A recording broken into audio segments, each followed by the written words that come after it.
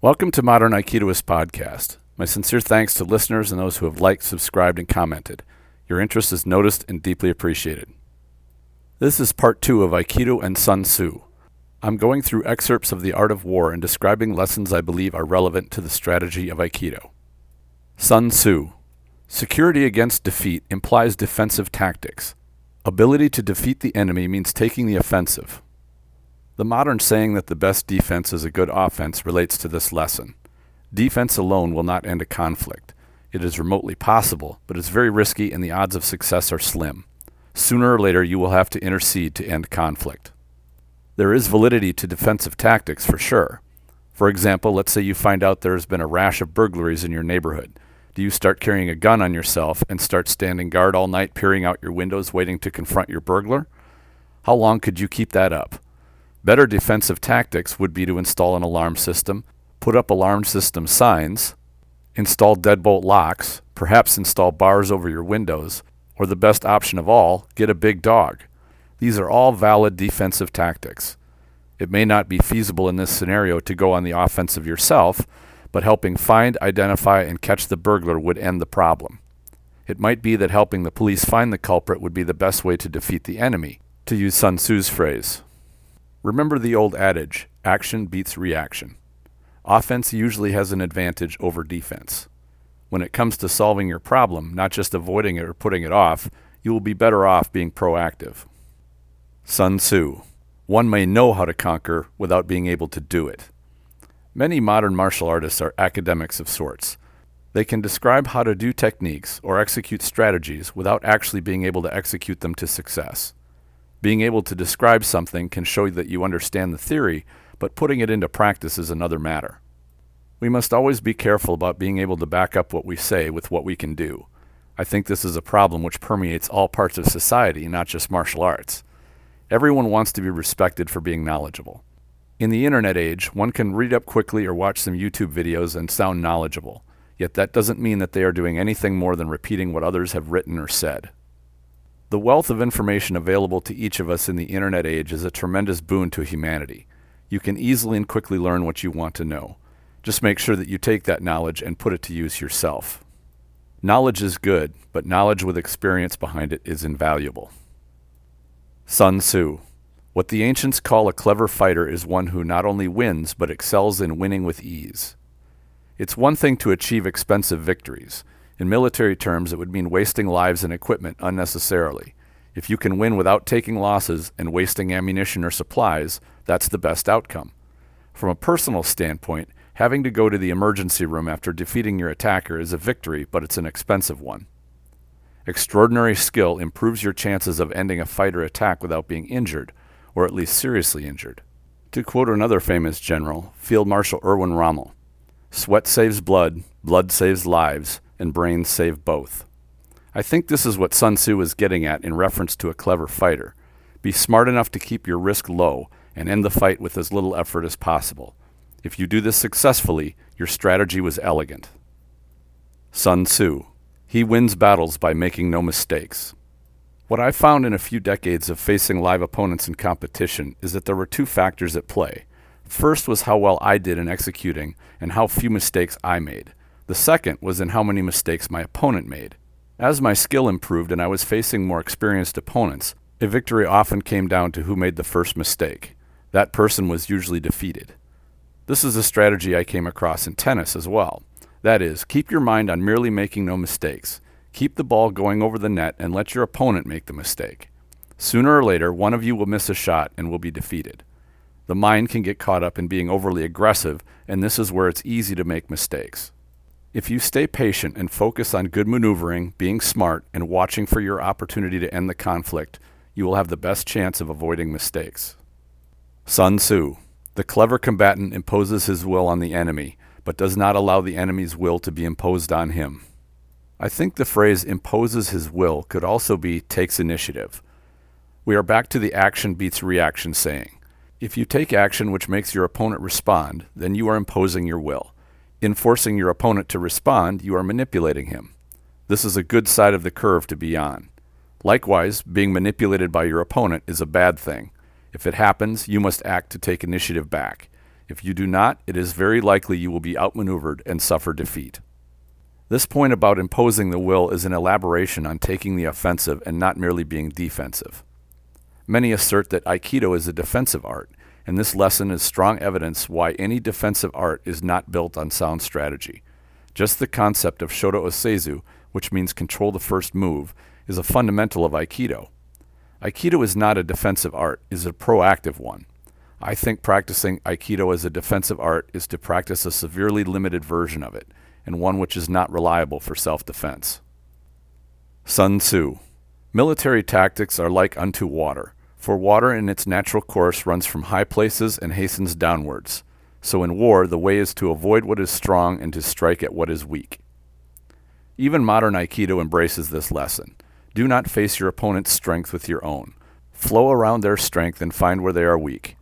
Virtually all Aikido techniques, even direct Irimi techniques, are designed to exploit Uke's weakness, and even create weakness through Kazushi, or taking of balance and posture. Sun Tzu.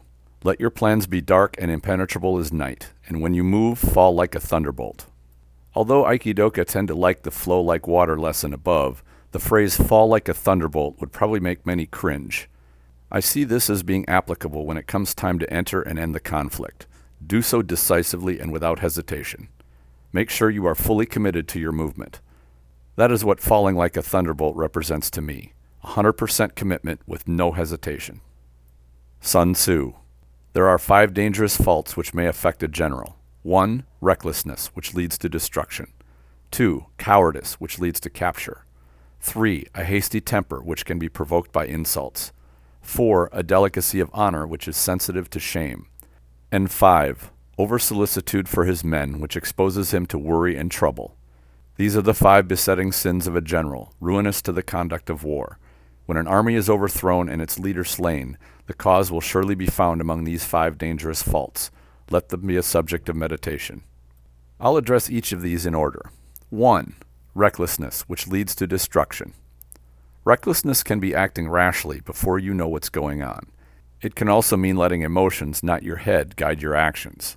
No matter what you call it, be smart with what you do. Use your head. Avoid rushing into things before you evaluate them fully. Decisions made with little information are usually poor. There may come a time when you are in imminent danger and you have to act with just what you know at the time, which may not be much. You just have to do the best you can with what you have. Use your head to solve your problems and you will have a much better chance for success. 2. Cowardice, which leads to capture. Cowardice is being hesitant to act when the time comes. At best, you will miss the opportunity to end your conflict. Avoiding taking action to solve your problem when the time comes can be much worse. You can actually be inviting becoming a victim. Predators avoid targets which may give them trouble and prefer prey who will not resist. A coward is prey, pure and simple. It's your choice whether you will resist or submit when faced with an opponent. 3. A hasty temper which can be provoked by insults. A quick temper is a gift to an opponent because it makes you easily manipulated. Young men are famous for being easy to provoke into fighting due to their pride and vanity. The lesson here is to be smarter than that. Do not fight unless there's no choice and you have something to gain. The last thing you want is to be baited into fighting over pride. Decisions made in anger are often poor ones. Remember the point earlier about making no mistakes. 4. A delicacy of honor which is sensitive to shame. This is vanity, the idea that your reputation is precious enough that you're willing to fight for it. If someone says that you did something which you are ashamed of, there's no point in fighting over it because they told the truth. You would be fighting only to suppress the truth. Should you win, will the truth not be the truth anymore? Or would your misdeed now disappear? No, it wouldn't. You will only make yourself look worse. Conversely, if someone says something about you which is not true, is getting in a fight over it wise? Would the fight, even if you win, prove that your detractor was lying? No, it wouldn't. There are better ways to deal with both of these. 5. Over-solicitude for his men, which exposes him to worry and trouble. This trait is mostly focused on how a leader views those under his command, but I think it also relates to how we view other people, even those we care about. We must keep their safety and well-being at heart, but we must not let that concern cripple our ability to be smart in a high-stress situation. Sun Tzu. If the enemy leaves a door open, you must rush in. This lesson relates to the phrase, fall like a thunderbolt. and it is probably language modern Aikidoka would be more keen to accept. One thing to point out that I believe there is a distinction between an enemy leaving a door open by accident and leaving it open on purpose, which indicates a trap. A wise strategist can get a good estimate on whether the open door is an opportunity or an invitation to a trap. Sun Tzu, if it is to your advantage, make a forward move. If not, stay where you are. The great part about this phrase is that it describes being assertive yet patient. This is a careful balance, and strategy is built on these two traits existing side by side. When you see your advantage, never be hesitant or afraid to make use of it. That is when it is wide to progress, and you get the most gain for the least amount of effort. Moving forward when it's not to your advantage is costly and leads to failure. It is experience and wisdom which indicate when it is time to move forward or when to stay put. Sun Tzu, in peace prepare for war, in war prepare for peace. The art of war is of vital importance to the state. It is a matter of life and death, a road either to safety or to ruin. Hence, under no circumstances can it be neglected. This statement applies on a personal level too, and you could consider the state to refer to ourselves, or probably more accurately, our family. The threat of violence is something you hope you will never encounter, but hope is a poor strategy. With so much at stake, a wise strategist prepares to deal with it. However, preparing for it doesn't mean becoming a warmonger either. Becoming either hyper-aggressive or living in a constant state of paranoia is not healthy. Going out looking for a fight is a bad strategy, but being prepared and confident enough should it arise is vitally important. In the sentence, in peace prepare for war, in war prepare for peace, I see the necessary balance between yin and yang. They must exist in tandem for there to be balance. Sun Tzu ends this lesson with the statement, under no circumstances can it be neglected. How many people fail to prepare to defend themselves adequately? We can see many who never even address it. What happens when they are confronted with violence? It usually isn't pretty, and they are often lucky to survive. We each choose our own strategy, and counting on luck seems to be a poor strategy. I'm sure Sun Tzu would agree. These are merely highlights of Sun Tzu's book and some thoughts on them. The Art of War is a fantastic read that will stimulate your mind no matter how often you pick it up. There is a great deal to think about in Sun Tzu's writings, and his lessons apply to all aspects of life, not just fighting or physical conflict. What are other topics you're interested in hearing covered in this podcast? Please share your ideas in the comments if you're watching this on YouTube, or go to the Facebook group Aikido the Martial Side and post a comment. You can also support this podcast by donating either through a monthly sponsorship or a single donation of any amount you like. I always enjoy hearing from listeners of the show, whether through comments or questions. Thank you all for sharing your interest. Enjoy your training.